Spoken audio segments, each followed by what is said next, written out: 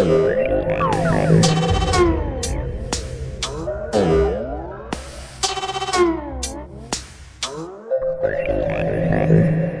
I'm Azeem Azhar, and you're listening to Exponential View, a weekly podcast in which I explore all the ways our world is changing under the force of technology. My next guest, Michael Liebreich, is a world authority on clean energy and the transformation of the transportation sector. Now, if you're a first-time listener, you might want to know that this second season of the Exponential View podcast is all about the political economy of technology. In previous episodes, I spoke to economists, investors, entrepreneurs, and policymakers shaping the future of society and technology. So you might want to browse through the archives and subscribe to receive a new mind-expanding conversation each week. Now to today's podcast. Our guest is Michael Liebreich, a world-recognized expert in clean energy and transportation. He was most recently on the board of Transport for London. He founded the #1 data and analytics company focusing on clean energy, new energy finance, all the way back in 2004. It was a time when very few people believed clean energy was really a thing. I was lucky enough to meet Michael back then and became an early investor in the business, which was ultimately acquired by Bloomberg. I start my conversation with Michael trying to understand how he began his journey into clean energy. So at the time in 1995, I was working for a news agency. It was called Associated Press Television. It's now been amalgamated with some other things. It's APTN. And it was just a news story that this very charismatic activist, Ken Saro-Wiwa, had been protesting the pollution caused by Shell's activities or the oil extraction, and then various other sort of things going on in the on the Ogoni lands in the Delta. And but at the time, I don't want to say that was what sort of made me decide that the system had to change root and branch. So it was at the time only a news story, but it was one that manifestly was horrific, was unfair. But also, the problem at that time was, well, what do you want to do about it? We all need oil. We don't have alternatives. So there was a strong temptation to just almost turn a blind eye and say, well, these are sort of bad things that happen in that industry, but look at all the good that it does as well. And it wasn't the catalyst for me to do anything, but it was just one stone in a fairly broad foundation. And then a bunch of other things came together to do with sort of seeing what experience curves would do to cost and a whole load of things, geopolitics, particularly the Second Gulf War. So by 2003-04, there was this kind of broad foundation of individual things that made me think, right, I have to be in this issue. This is where it's going to be sort of happening for the next few decades, and this is where I want to play. And that's when you founded New Energy Finance, yes, that's which I was right. lucky enough to be an investor in. It became the #1 analytic and data source for what is now quite a significant investment pool in clean energy. Well, that's right. I mean, so at the time when I started it, I don't think I could have foreseen how far clean energy and now clean transportation has come in, whatever it was, 14, 15 years. I founded it in 2004, by 2003, I was thinking only about, these issues, particularly around energy. Transport hadn't started, but I don't think I could have forecast just how fast the costs would drop, the impact would grow. But that was when I founded it, and I really came into it still much more as an entrepreneur. I just wanted to build an information business and then sell it and make some money because I really needed to do that. And in that time, the market around clean energy and transport has increased, expanded significantly. We've also had many, many more warnings, I guess, about the impact and the climate change and how that seems to be looming on us. Just a few weeks ago, we had the latest US National Climate Assessment, which was pretty stark. We also had President Trump make some comments on it. When you hear comments like the ones that come from Trump, what do you feel? Well, yes, things have moved much quicker. So just to put some numbers around that, investment in renewable energy and sort of energy efficiency and carbon capture and power storage, that whole kind of all of the technologies of the future, not including gas and nuclear, which will be part of it, but the other stuff has grown from it was about 100 billion when I started the company, just under 100 billion per annum, right? Per annum, globally. And it's grown to 350 billion. It did that it was basically, it hit 350 billion around 2011, right, and has gone flat since then. But the costs have dropped. So there's a lot more going on now than there was in 2011 because costs have dropped by more than half. That's right. So it's about $1 in every 6, just to kind of give an order of where are we in the stock take. $1 in every 6. $1 in every 6 invested in energy. Yeah. Everything, upstream, downstream, electricity, gas, coal, nuclear, and so on. $1 in 6 is going into the sort of the really clean solutions. So that's where we are.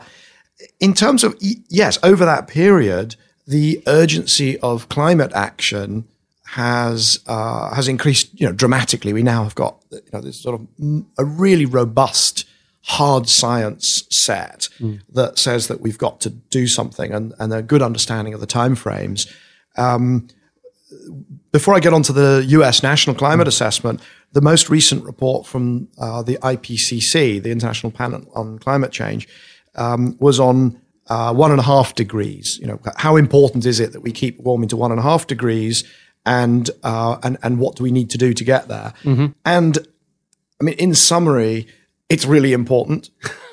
Really bad things happen after 2 degrees, but actually quite a lot of them happen after 1.5 degrees. And that's hard science. That's not, there's a load of politics around, but the hard science says bad things happen at 1.5. The physics and chemistry say that we can we can stay below there. But we're talking about now, over the next sort of 10, 12, 15 years, quite dramatic things have to happen to stick to 1.5, as in, 45% reduction in emissions, or we will run out of carbon budget entirely. That sort of, which is quite a very start. Yeah. Can you just remind us where we are with the carbon budget? What's the current scientific consensus on the total? How much have we used, and what are we using each year? So in terms of, there's this concept of a carbon budget. How much can we emit before we run into trouble?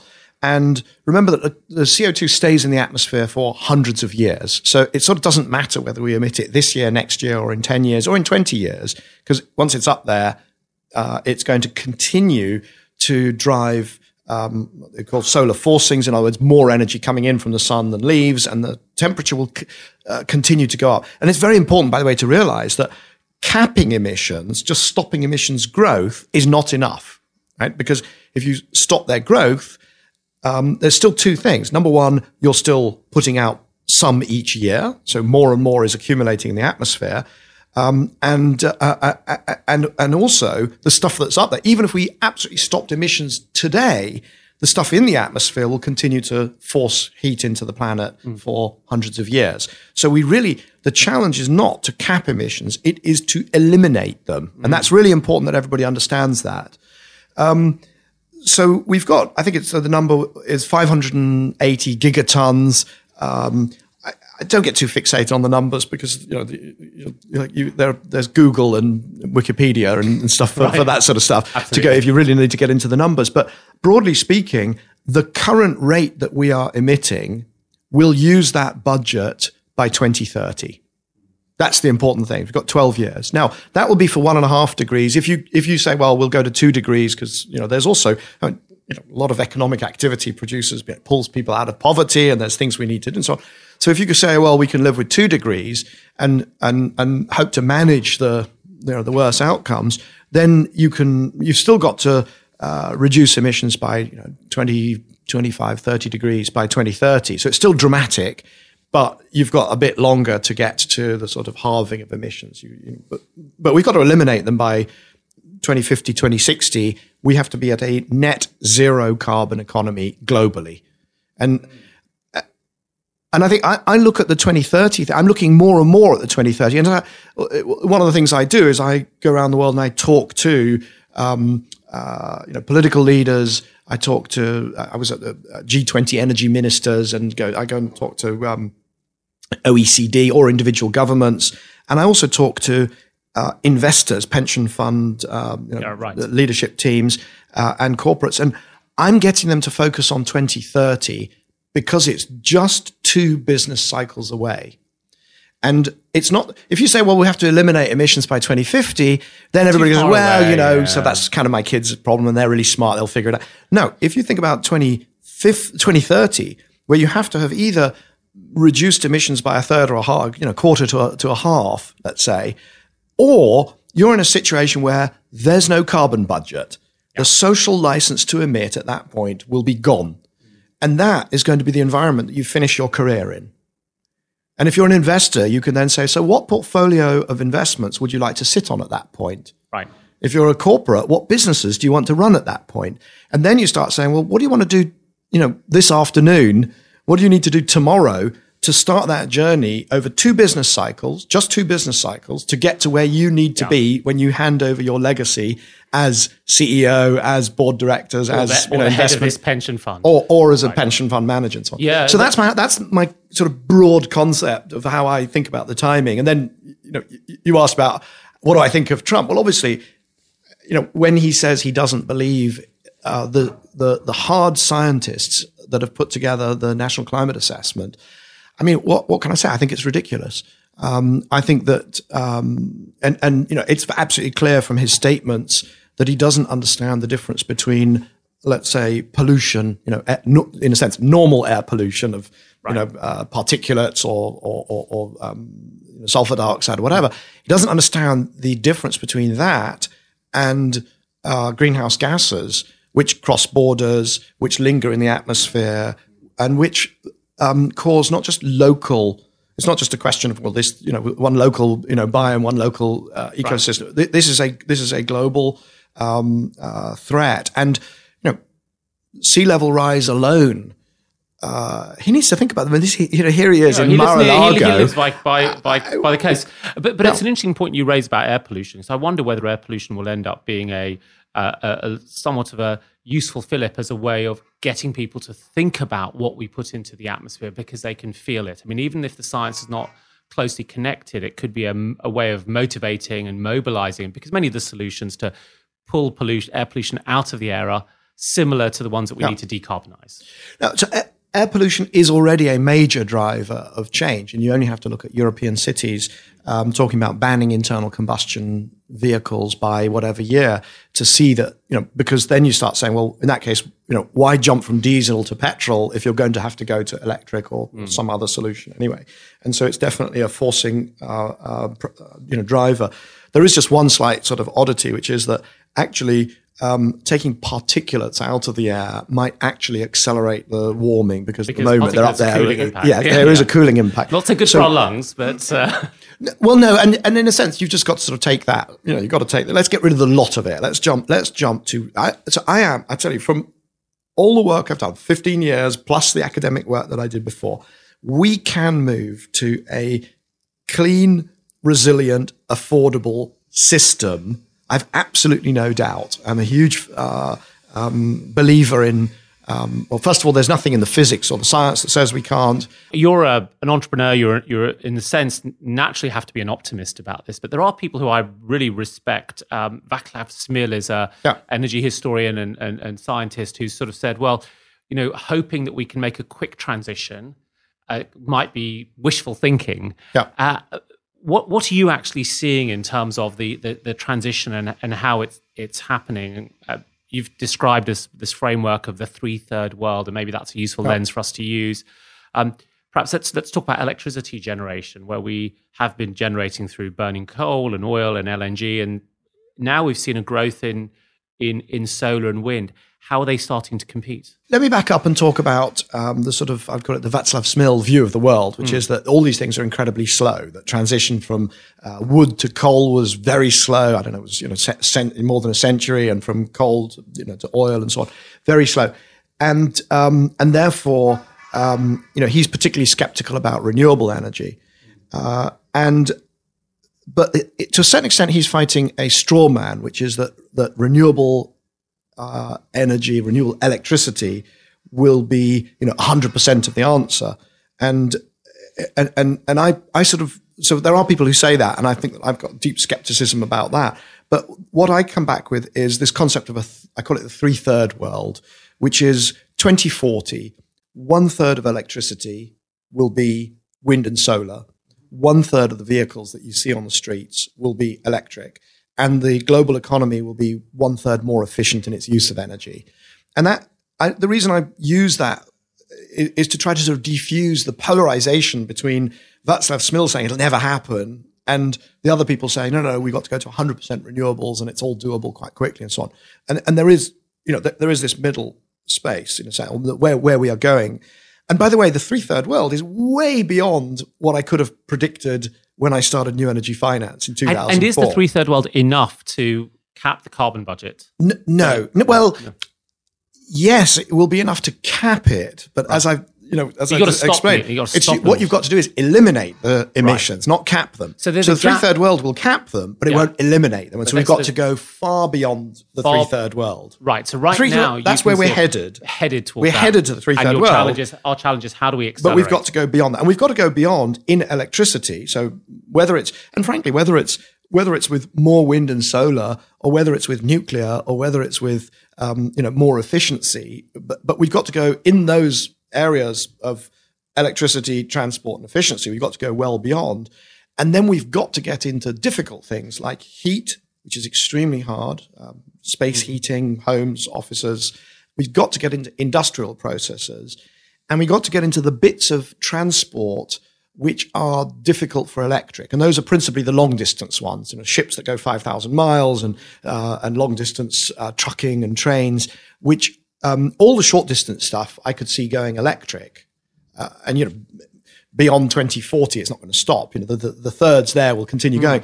But long-distance transport and things like, chemicals, we're talking about physical stuff that has to also be net carbon neutral.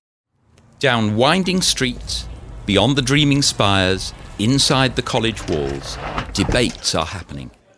Future Makers from the University of Oxford invites you to that debate. Join me, philosopher Peter Millikan, and 3 experts as we discuss the movements that are shaping the future of our society. Our first series is all about artificial intelligence, and we'll be exploring topics from the future automation of jobs to the inherent bias of algorithms, and even the impact AI may have on our health. That's Future Makers, available to download now. You've raised a couple of interesting points. I'd like to just dig into each one sort of separately. You talked a bit about heat there. And one of the things that I've seen when I've been studying the energy systems is this fantastically beautiful diagram. It's called a Sankey diagram. And if people Google it, Sankey, and it shows how energy comes in and how it gets used. And one of the things that I've spotted about the Sankey diagram is that it's sort of very linear. Stuff goes in, stuff comes out, and it gets chucked away. But we don't really live in a linear system like that, because the stuff that gets chucked away, actually, we live with its consequences. How important has the Sankey diagram been in helping or not helping, actually, the debate around changing the energy system? So I think it's the Sankey plays a number of important roles. I mean, the first is just to understand, we've got the lights on in this studio. Where does that actually sort of come from? Because you need to do that even for things like understanding where cyber risk might be in the process, or where the geopolitics might play into whether we can have this light on or not. Because you have to know, where is this gas from Russia that's powering it, or is it? So the Sankey diagram tracks all of that back, and I think that it's. I don't know quite when its origins were, but it's used now very often, though, to show, in a sense, the futility of trying to change, because you see this huge input, which is coal, and you see a huge input, which is gas, and a huge input, which is oil. And it sort of, it deflates you when you try to think about, well, those are all the things that are causing the emissions. But it's really important to look at the other end of the Sankey diagram, where 2/3 of the input energy, they call it the primary energy, 2/3 of it goes up the chimney as waste heat. And so our challenge is not to replace all the inputs. Our challenge is to replace the outputs. What you really want is the light on in this studio. We're not trying to replace the amount of coal dug up in Silesia or wherever that we might be using for that. What you want is the lights to be on. And so when you reframe it, so you'll get people Václav Smil does this a bit, but somebody like Bjorn Lomborg, right, he'll, obsessive about it, right? But he's constantly talking about how wind and solar are, less than 1%, or it's now around 1% of primary energy.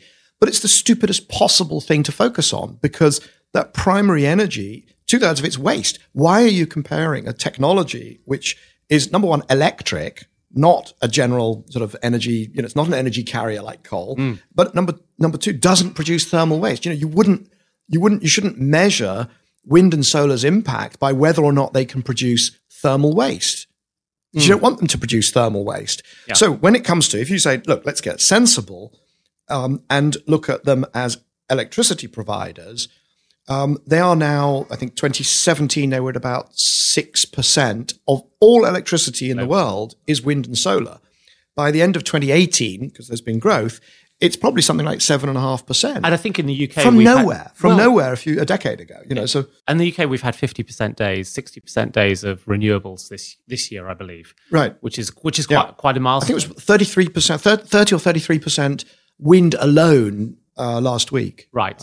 It's been windy. Yeah. But it raises another point. When I think of something getting to 1% market penetration in a market where it hadn't anything 10 or 15 years ago, coming from the internet space, that's an incredible milestone. I mean, that's the point at which an investor will double down on a product, particularly if it's growing very quickly. And I think it's been fascinating when I've been tracking the data that you have been putting out in your post New Energy Finance days of the cost of solar electricity, which I'm looking at it now, sort of 7 or 8 years ago was running to 8 cents to 15, 17 cents per kilowatt hour. 3 years ago had not quite halved. And then this year we were seeing records at below the 2 cent mark for contracts in Mexico, mostly 1.77 cents per kilowatt hour. I mean, I think as a UK consumer, I pay something between 8 and 10p, which is, I guess, between about 11 and 15 cents per kilowatt hour for my electricity. So there's something going on in solar electricity generation. And I'm curious, though, how's it managed to decline at this rate, a rate that I would normally only think of in terms of software? It's sort of exponential rather than linear, isn't it? So it's absolutely exponential. I mean, what we're seeing, and in fact, you can go back further. You can go back to the first solar cells, which were installed in satellites in the 1970s. And we're talking about costs that have come down by more than 99% over that time period. And what's been quite extraordinary is they follow this very nice experience curve. It's sort of similar to Moore's law, but Moore's law Moore's law is an exceptionally fast sort of special case of an experience curve, and it's fast because the number of chips just continues to explode. Solar is not growing at quite those rates because there's some physical stuff, and there's inertia as well in the. But there's it needs some complementary technologies because it's variable. I mean, the sun doesn't shine at night. You're also constrained by the complementary technologies that you need. And that's something that will become perhaps more important in the future. But so it's scaling very fast and it's pushing down the costs very fast. And what's amazing is that, in a sense, is that people are surprised. I mean, a solar panel is essentially a flat screen TV but a lot simpler. Right. And why wouldn't its costs behave in a similar way? So we've seen these cost reductions. You mentioned some numbers of cents and yes, so solar and wind, the best projects in the world are producing power at below 2 US cents per kilowatt hour. Put that in perspective. Gas, coal might be producing at 6, 8, 10 cents in the US. You go to places like Africa and building a new gas-fired power station, it might even be more. But then the solar and wind might be a little bit more as well. What we're seeing is, it's going to continue to drop. So we're going to see 1 cent solar. It's just a matter of time to wait for that. Now, when you compare it though to your UK electricity bill, the problem there is you're comparing it to retail electricity prices. These are wholesale prices. Right. So we'll see wholesale wind and solar at 2 cents and below. It's the cheapest form of electricity ever generated anywhere in the world from any technology, and that's in. And there's no pollution to and there's price no in. And dramatically lower externalities, etc. But it's not yet in your home, and it's not yet at night, and it's not. So there's some. There are other costs involved, But it is transforming. And one of the things it's doing is it's causing, in a sense, much more disruption than the percentages would suggest. You talked about, reaching a 1% threshold. We're at, say, 6 to 8% now globally. And what it does is it destroys the price formation mechanism because it's zero marginal cost and it appears when it wants to, not necessarily when you need it. So it gets dumped on the market. So it destroys the wholesale price.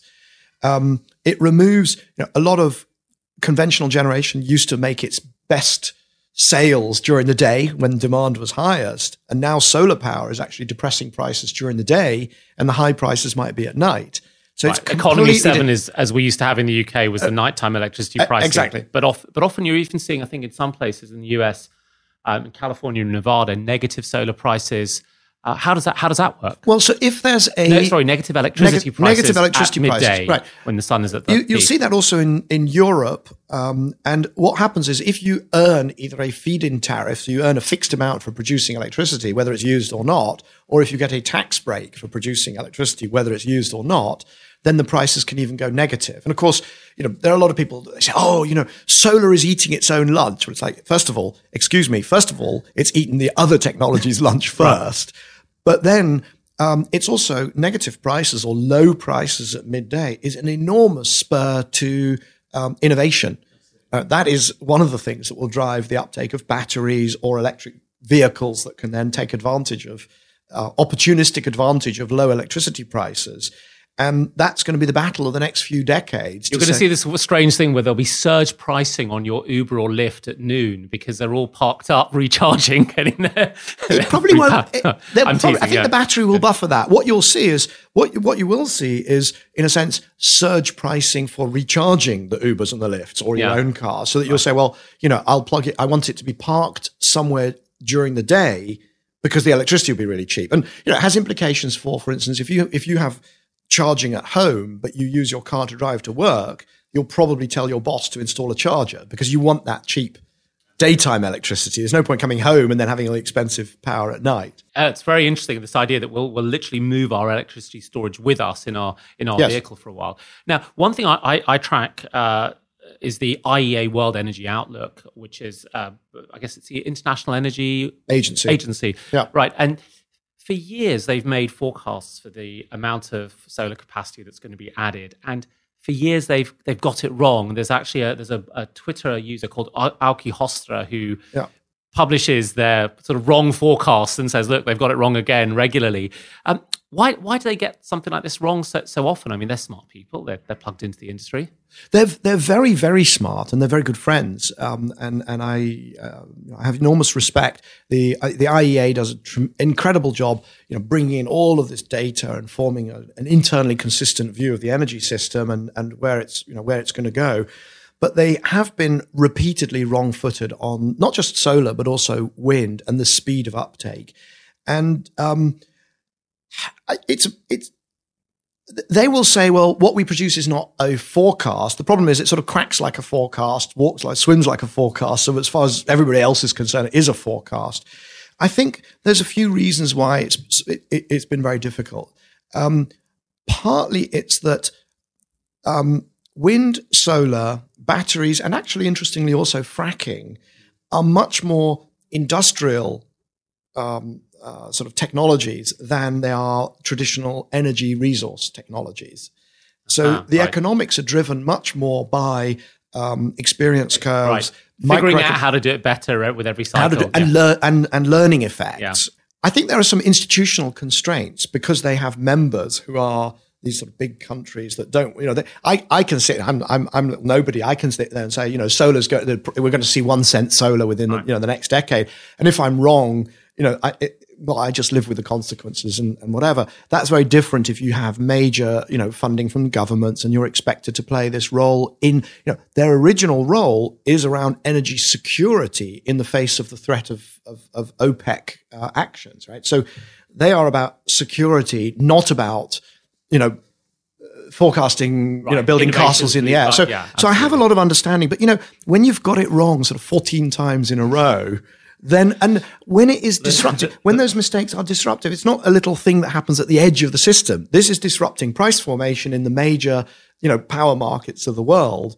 and you've missed it, I think and it's not just the IEA. I mean, the same, the EIA, which is the US Energy Information Agency, is even worse. I mean, literally, you'll look at the two forecasts and you'll be like, the solar industry, which is installing 100 gigawatts plus or minus now. You look at the EIA forecasts and they say, well, it's going to be 20 gigawatts, 25 gigawatts a year going forward. It's like, how is that possible? 5 times further ahead, there are single Chinese companies that are going to be producing 45 gigawatts of solar cells, single companies, and there's multiple ones. So they are unthinkably wrong. And what can I say? I'm going to let you pause there, because one of the things that you started to do with your work a few years ago was think a lot about the transportation transition as well. And you were on the board of Transport for London, which must be one of the world's greatest metropolitan transit authorities. Let's just talk a little bit about the transportation shift, maybe with the starting point of what real progress needs to be made and what is being made. Well, so now that we see a very clear pathway to decarbonizing electricity, because we talked about the sort of the 3/3 world, electricity 1/3, but don't forget there's also coal to gas shifting, and there's so energy efficiency improvements on. So we can kind of see what's happening in electricity. The next biggest piece of emissions actually comes out of transportation, and I think it's overtaken in the US. Transportation has now overtaken the power sector for emissions. So we absolutely have to get a grip on that. And it's funny, I went back to something I wrote early in the history of new energy finance around 2008, and I said there were three battling trends.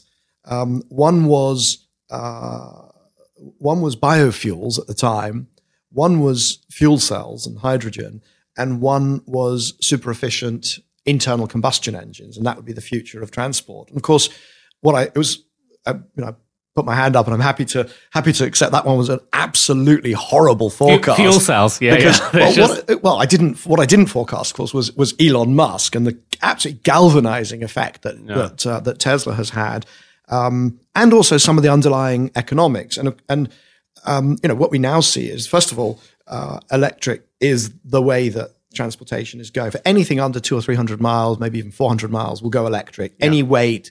Not just cars, but heavy vehicles, buses, garbage trucks, the ferries, buses, even potentially some parts of aviation. But what's also clear is that fuel cells for anything that competes in that sort of shorter distance is an absolutely hopeless solution. I'm very bullish on hydrogen elsewhere to get beyond those sort of 3/3, but in things like heating and seasonal storage and industrial processes. That's right. And not in transportation. Yeah, there is a potential, I guess, for hydrogen to form large-scale batteries as well, because the energy density might be better and might be cheaper than certain types of lithium technologies. Interestingly, you say energy density, but actually the Toyota Mirai fuel cell car is actually heavier than the Chevy Bolt and the Tesla 3 and the Nissan Leaf. So it's actually heavy. And if you think about it, it's sort of obvious, because you've got all these big tanks, and you've got to have big fuel cells, and you've got to have all sorts of, you still got to have a battery. And if you look at, I'm not sure people realize how simple battery electric vehicles are. You've got the battery, you've got electric motors, suspension system, and windscreen wipers. Pretty much the most complex thing is the audio system, as far as I can tell in those things. We've seen these teardowns where people have stripped a traditional ICE internal combustion engine car, 100,000 parts, and then the Tesla with a handful. And I've read a couple of long-term tests of people who've had the Model S. And over 200,000 miles, they've had to replace the brake pads, seems reasonable, and the windscreen wipers. And the tyres. And the tyres, yes, right. So, no, and indeed, and in fact, even things that we worry about, like the performance of the batteries and how quickly they degrade, the outcomes have been, pretty good. So, 95% performance after 100,000 miles, that sort of order of magnitude. And it's not just the Tesla. I mean, it's across the big manufacturers. So the batteries look like lasting pretty well as well. So is this something where we can just let Mr. Market do its thing? The experience curve is going to improve costs. That's going to increase demand. It's going to turn entrepreneurs and large companies towards it. And we can just say, this will solve itself in the way that the market has always done well, or are there other levers that need to be pulled? So it will solve itself, but not at the speed that that the climate imperative would have. So I have no doubt whatsoever that that electricity will go clean and transportation will go clean. Maybe not the long distance transportation is a bit harder, but it'll go because fundamentally burning a fuel it's not just pollution, which will which you should pay for and will cost more and more for whatever reason, but also it's a waste. Why buy expensive do expensive things if you've got solar power. A solar panel is made of sand. It's just this is just not. And the light is not going to land anywhere. It's going to get very cheap. Yeah. And the batteries you need for mobility as well as for storage, as well as to help the grid. So I've got no doubt that we're in this transition, and it's beyond any sort of sort of stopping point. The question is, do you want it to to get there before by 2070, by 2090, or by 2030 or 40 for climate and environmental reasons? And then, of course, there's the beyond the 3/3, or beyond those, beyond electricity and electric vehicles. What are you going to do about heat, where it's much, much more difficult, and industrial processes where it's much, much more difficult. The innovations are not quite as clear. Heat, the biggest problem we have, particularly in a country like the UK, is we've built a lot of gas boilers and a lot of central heating systems that are. We must have 23 million of them, right? Where every not household. Quite. So we've got some CHP, we've got some other, right. but we've got a lot of systems, and we've got multi-occupier homes and so on. But yeah, we've got tens of millions of systems that are optimized around fossil fuel burning, and so there's a big when people say, oh well, we'll just move to fuel cell, or we'll move to heat pumps, we'll just do it electrically. Well. Yeah, but think of the cost in any individual house of ripping out your gas boiler and your central heating and move to the heat pump based system. It's probably a £10,000-15,000 thing to do, and then you multiply it by tens of millions of homes, and you start thinking, well, hang on a second, this is hundreds of billions, and that's obviously we need to be a bit more creative than that. There'll be a lot of that. And new build. I mean, no new build should be connected to the gas network anymore. It's just not. It's not needed, and it's not a clever way to do it. Right. So, can I come back though to the question of what is the role of the non-market actors in making this happen faster? Is it to increase the rate of carbon taxes, or to encourage investment through tax credits? What are the feed-in tariffs being locked in? What are the things they should be doing? The first thing I'd say is I think the way to the lens through which to see all of this is around innovation, which is why I'm so happy to be on this podcast, by the way, because we're not going to get where we need to be by slowing down or by immediately start thinking of innovation. You start thinking of, well, what is the ecosystem that best delivers innovation, which is governmental involvement, perhaps definitely in earlier stage, etc. But it's also about rolling it out and getting it into the hands of users and consumers, which is typically done much better by the private sector. Right. And so I'd come at it through that lens, rather than just saying, carbon pricing, because the traditional answer is carbon pricing. Well, the answer is, I'll give you one example to prove that carbon pricing alone won't do it. In Europe, our petrol and diesel costs a lot more than in the US because it's taxed very highly. You could construe that as a carbon price, well into the tens of dollars. I think even I'm not quite sure what the number translates as, but we still use petrol and diesel here in Europe. Mm-hmm. So just going to a country, going to the US and saying we're going to put a big carbon tax on petrol and diesel and drive the prices up to European levels.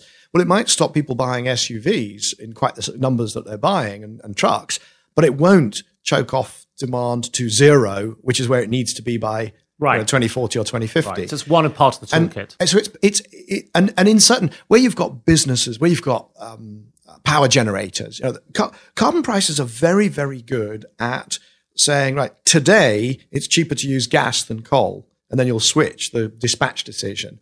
they're much less effective at longer term decisions because they're volatile. Right. For capital decisions, you tend to sort of, they trade at a discount. Black-Scholes option pricing theory would explain that. We sort of discount the value of them in a long-term decision. So they don't drive infrastructure nearly as well as they just drive dispatch decisions. But they're also not enough. I mean, they don't fill the pipeline with new technologies, with deep research into the sort of the graphenes and the nano this and the blockchain that and so on. And they don't sort out also other problems, politically driven economic problems, like, for instance, right now, overall, on average in the world, the carbon price is not actually positive; it's actually negative.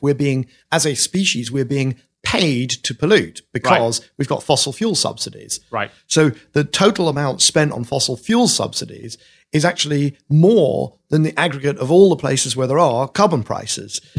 And so, just having a bunch of wealthy, enlightened, woke countries, putting carbon prices on everything will not solve the problem of all of those countries that are still have an old-fashioned belief that cheap energy drives economic growth. Which it has historically. But there's no question that coal unlocked a vast amount of economic growth and progress and so on. The thing is that at the time, though, energy was probably tens of % of GDP or of value add in the economy. And now, manufacturing in the UK is, 11%, 10 or 11%, 12%. And the energy component of that is probably a couple of %. It's just, right now, case in point, big discussion in Germany about when to shut their coal-fired power stations. The coalition government has got a coal commission, and the activists want it, quickly. And the question is, will it be before 2040? 2040, are they having a laugh? In the UK, we went from 42% coal in 2012 to less than 5%, probably 3% today. Amazing. That was just, 6 years. That's right. But in Germany, they're convinced that this would be enormously damaging for their, for their economy and for their manufacturers. But, mostly what they're selling is high value, obviously it's cars, but it's also things like printing machinery and food processing machinery.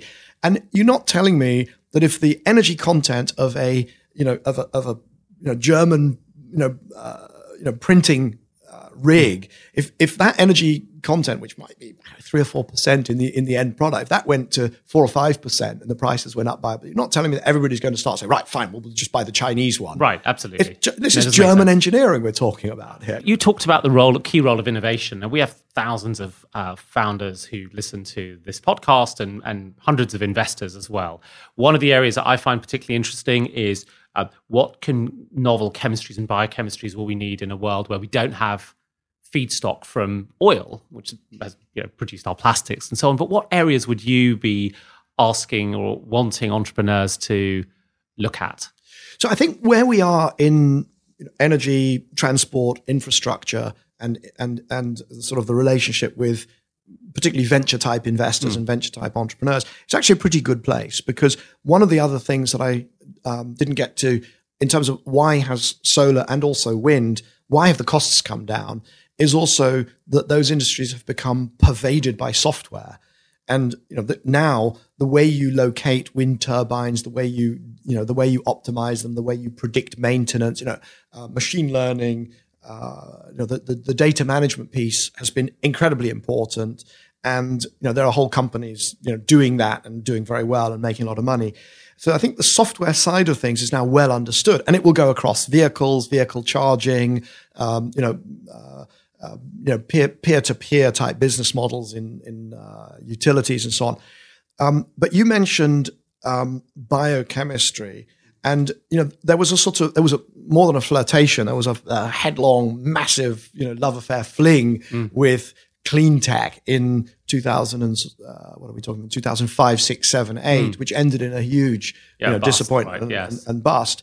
And I think it was to do with the venture capitalists who came surging into the space, just didn't understand the difference between kit and bits, right, and the scalability. These are, at the end of the day, what the stuff I'm talking about is the physical infrastructure that surrounds us, because time constants have accelerated enormously.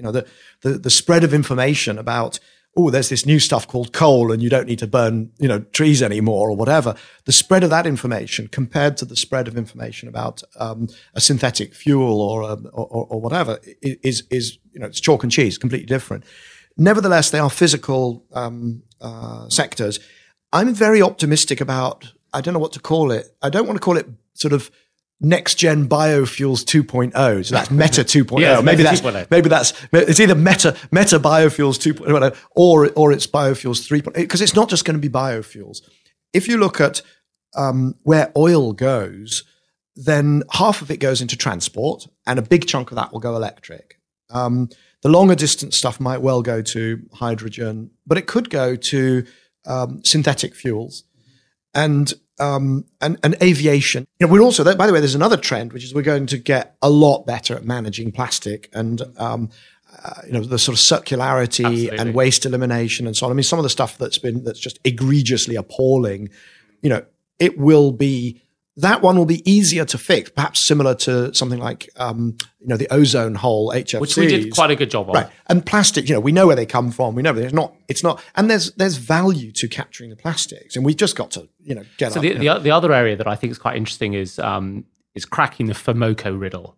So that's about nitrogen fixation. Yeah. And why do plants do it so efficiently? And we use the Haber-Bosch process, which has been amazing, but amazingly energy inefficient and heat inefficient. So I think the way people think we might crack that one is through a combination of quantum computing and machine learning to actually figure out what goes on in there. Well, okay, so what will happen is quantum computing and machine learning and all of the above, all that stuff I think what it will do is it will shorten the innovation time frame, even in these physical areas. But at the end of the day, even if you had the answer, you still got to build it. Yeah, absolutely. One thing I would say is I'm spending personally more of my, intellectual curiosity time reading about biological systems, about ecosystems, about wilding, rewilding. Yeah. But at the moment, I just want to sort of understand those ecological systems. For instance, the role of ungulates, the role of cows. It's all very well to say, we should all be vegans. But actually, if you want to avoid closed canopy forests, then you need to have larger browsing animals. Okay. Right, so that says, because they break up the ground and they recycle nutrients and they create the openings for non-apex plants. So if you don't want to have just big mature trees, you want to have scrub and different trees, and you want to have different environments for biodiversity, then you need those big animals. So it feels like we're starting to learn it's amazing. Ancient law again, over again. We're more systematic about it now. I would rather go back to what you said about using machine learning and so on as well, because very often we fall back on these sort of tropes of noble savages and I just think that's kind of it's condescending, it's wrong, it's probably factually wrong in the sense that there's no reason to believe that original peoples were living in environmentally stable environments. I mean, why did all the megafauna sort of suspiciously disappear just as humans arrived in in country out there in zone after zone? And so I think I'm not going to endorse a romantic view of ancient wisdom, but I would like to draw. I mean, I think there's a lot of massive amounts we can learn, but we've got to supplement it with let's put sensors everywhere and figure out. And accelerate our own learning to the absolute max, rather than just make some sort of broad, as I say, romantic assumptions and try and replicate some lost Eden, and that's not going to work. Well, not with 7 billion people in the world, and soon to be 9, soon to be 10, whatever. Exactly. Yeah. We've got to do better than that. Yeah. Well, one of the things I think that you do a lot of is try to figure out how to persuade people on different parts of the political spectrum. And you're a bit of an enigma, because I'm going to read something you wrote. And it says, this is about something you wrote a few years ago. The fossil fuel industry is gorging on subsidies and externalizing substantial costs onto others, helping it to generate massive profits, of which it spends a meaningful proportion on lobbying, physical protection, community compensation, and even, as history has repeatedly shown, downright bribery. I mean, I almost feel it's Occupy Wall Street or Absolutely. or Marxism today. That's right. But I know that you really see yourself as a blue-green. You're somebody who sits on the right of the political spectrum, perhaps not in that particular paragraph, but in absolutely how you in that captured paragraph. yourself. Absolutely, that paragraph is absolutely consistent with my my being on the right politically, because what I was doing there, I know the piece that it came from was one where I argued that not only do we need to restructure the energy transport system, but we need to reform it socially. So the leadership, once we go through this process, will not be a bunch of 50-year-old white men, and I can say that because I am one. So you can't accuse me of being 35, of being whatever sexist or ageist, But we've got to have an inclusion. It's not just about gender inclusion, but it's about all of it. It's minorities. If you look at how many CEOs of US utilities that come from minority communities, it's appalling, absolutely appalling. And so that piece was a kind of call to arms. But it's entirely consistent with being on the right politically, because when a company takes some of its profits to lobby for the maintenance of a system where it's externalizing costs on others, that is not a libertarian paradise of low regulation. That is corporatism, pure and simple, or crony capitalism. And I think what you'll find is that people truly on the right are as appalled by that as people on the left. And I mean, so we talked about Marx. Now we're going to talk about Thatcher. Thatcher hated rent seeking. Right. It wasn't that she hated, just unions. She hated rent seekers, whether they were corporatists, fat cats, or whether they were on the left. And so it's not that I don't want to be, if I'm going to be called a Thatcherite, I'd like to be called a Marxist Thatcherite at least, because I am. That's a but riddle. It's about this rent seeking behavior and the externalization of externalities. And so yes, I do. But what I try to do a little bit is sort of culture hack and make these very provocative statements, which people on the kind of, the people who think they're libertarians, but actually haven't thought it through and are really just corporatists, just shills. I want to provoke them because I want to raise the profile of, in a sense, I would call it the sort of the center right or the sensible right or the true right. You can call it what you want. That, as soon as you put innovation at the heart, and you really truly believe in things like polluter pays, but you also believe that there is a role of the non-private actors, the governments, in aligning, in setting a long-term research direction or a long-term direction to resolve whether it's social or environmental problems. As soon as you start, if we could kind of get more profile around that position, then I think we can start to have a lot more a more sensible discussion. We can move more quickly, we can get more bilateral action, and so on. Well, you've done a lot of great work on that front through your speeches and the writings you've done since you left New Energy Finance. You also have this project going on, Project Bow, which seems really fascinating. Can you just tell me a little bit about that? Well, thank you. I love talking about Project Bow. It's been an extraordinary experience over the last year. What happens about this time last year? I was reading stuff on Twitter, which I do a lot because it's my main sort of source of finding, new information whenever a paper's published, whenever somebody does something really stupid and so on. So I'm reading on Twitter, and by chance in my timeline, a tweet popped up from an Irish doctor in Sierra Leone, not somebody I follow, but came in my timeline. And what he tweeted was he's Dr. Niall Conroy from UCD in Dublin, but who has been commuting in and out of Sierra Leone to set up a neonatal intensive care unit at a hospital in a city called Bow. It's the third city in Sierra Leone. And his tweet really hit me hard, because he said, last night we had a power cut and 3 of our most vulnerable babies died. And surely this shouldn't happen with modern solar and whatever and so on. And it hit me very hard because, I work with policymakers, and it's all and I've worked a lot on energy access. So I've been on the high level advisory group for Ban Ki-moon, set up something called Sustainable Energy for All, which has morphed into the Sustainable Development Goal number 7 around clean energy. I've worked on energy access issues. I've invested in a prepaid solar company in Africa. I understand the issues very well, and have, tried to help. But never have I kind of been confronted with, the can you imagine a more vulnerable human than a premature baby in an African hospital in Sierra Leone with the lowest, the highest infant mortality rates in the world, and such an easy solution. So I contacted Dr. Conroy and said, look, if you can sort out the stuff on the ground, the hospital needs to provide some land and we need to get the permits. I will, first of all, put in the first chunk of money myself. I've got a little foundation. But also I will get the design done. I'll get it built. I'll get it funded, and we can solve this problem. I will commit to you. And it took, we raised money. I got a few bigger donations from sort of, friends of Michael who are very nice and very generous. We got halfway there. That was enough to order the batteries. And then while those were being manufactured, we raised money for the panels. We raised £100,000 in total.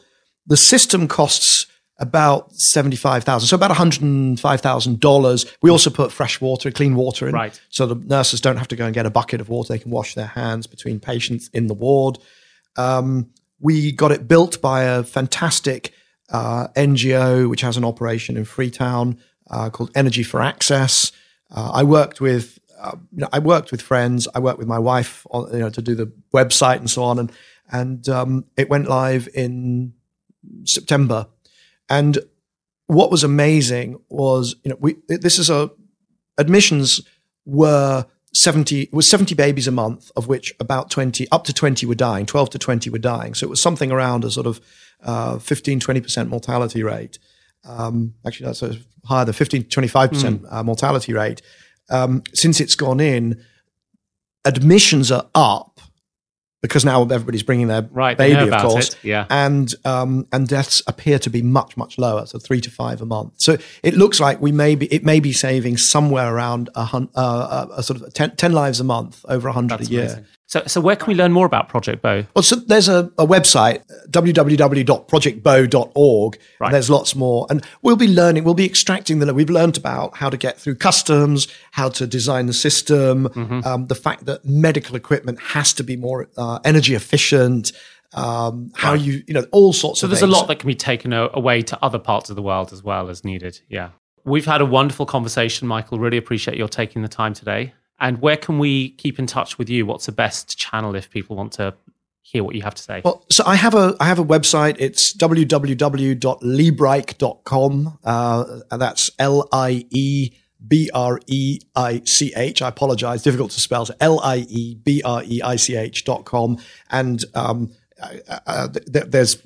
from there, you'll find everything you need. Yeah, some fantastic presentations. Thanks very much, Michael. My pleasure. Thank you. Well, thanks for listening to the Exponential View podcast. If you're new to this podcast, please subscribe on your podcast platform to get the new episodes each week. And if you want to stay in touch with me, the best way to do that is to subscribe to the weekly wonder missive, Exponential View, which you can find at www.exponentialview.co. The Exponential View podcast is hosted by Azeem Azhar and produced by Maria Gavrilov. Nassos Papadopoulos is the audio engineer and Boyan Sabiacello the sound editor.